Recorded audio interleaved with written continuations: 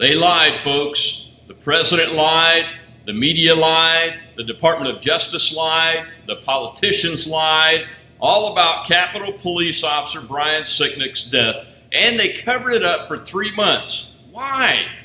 That's right, folks. The entire establishment lied about Brian Sicknick's cause of death. The autopsy's been completed for 3 months, and they covered it up. Why?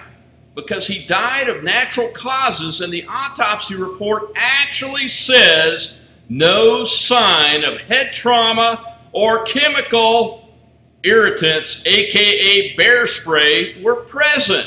We now know the officer had 2 strokes and no internal or external injuries attributed to the January 6th riot. That's right, you've been lied to. I've been telling you since January 6th there was no evidence of an insurrection or even a conspiracy to commit one, and the facts now known prove it.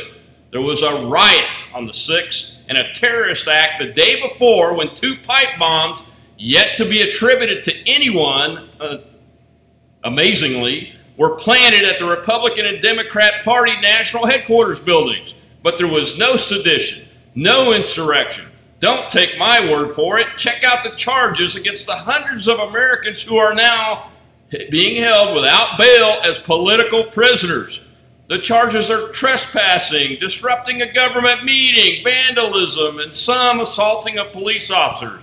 The groups like the Proud Boys and Oath Keepers, long said to be the organizing units of the insurrection, have not been charged or even implicated in sedition or insurrection by the evidence.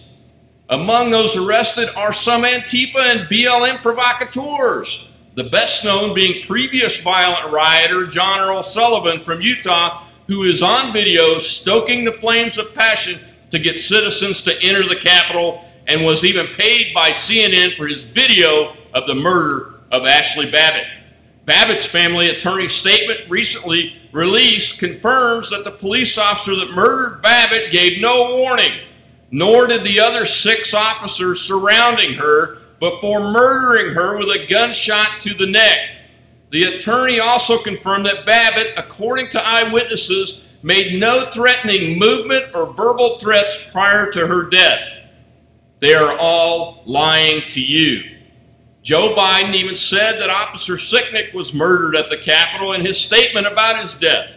The editor of Revolver News tweeted recently, quote, Sicknick was the only justification the media had for calling 1-6 deadly.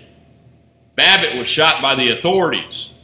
Fatal day, deadly attack, all of those headlines based on not just a lie, a blood libel.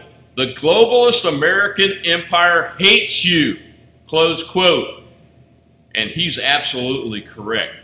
We must demand the record be corrected, especially by those in charge. It is critically important to our country's future that the truth be recorded by history, not the absolutely false narrative being attempted by these unprofessional actors in our government and media. We will have to insist it be corrected, even if we have to confront them in person to put the pressure on. Speaking of in person, these unethical people still have the National Guard occupying the nation's capital based on this false narrative, not the facts. If they don't do the right thing, well, as Congressman Maxine Waters told the violent BLM and Antifa members in Brooklyn, Minnesota this weekend, we'll have to, quote, get more confrontational, close quote, folks, if they don't do what we want now. God bless you all. And don't forget, everything the media says and the politicians say, consider it bullshit until you prove it to be the truth. God bless you.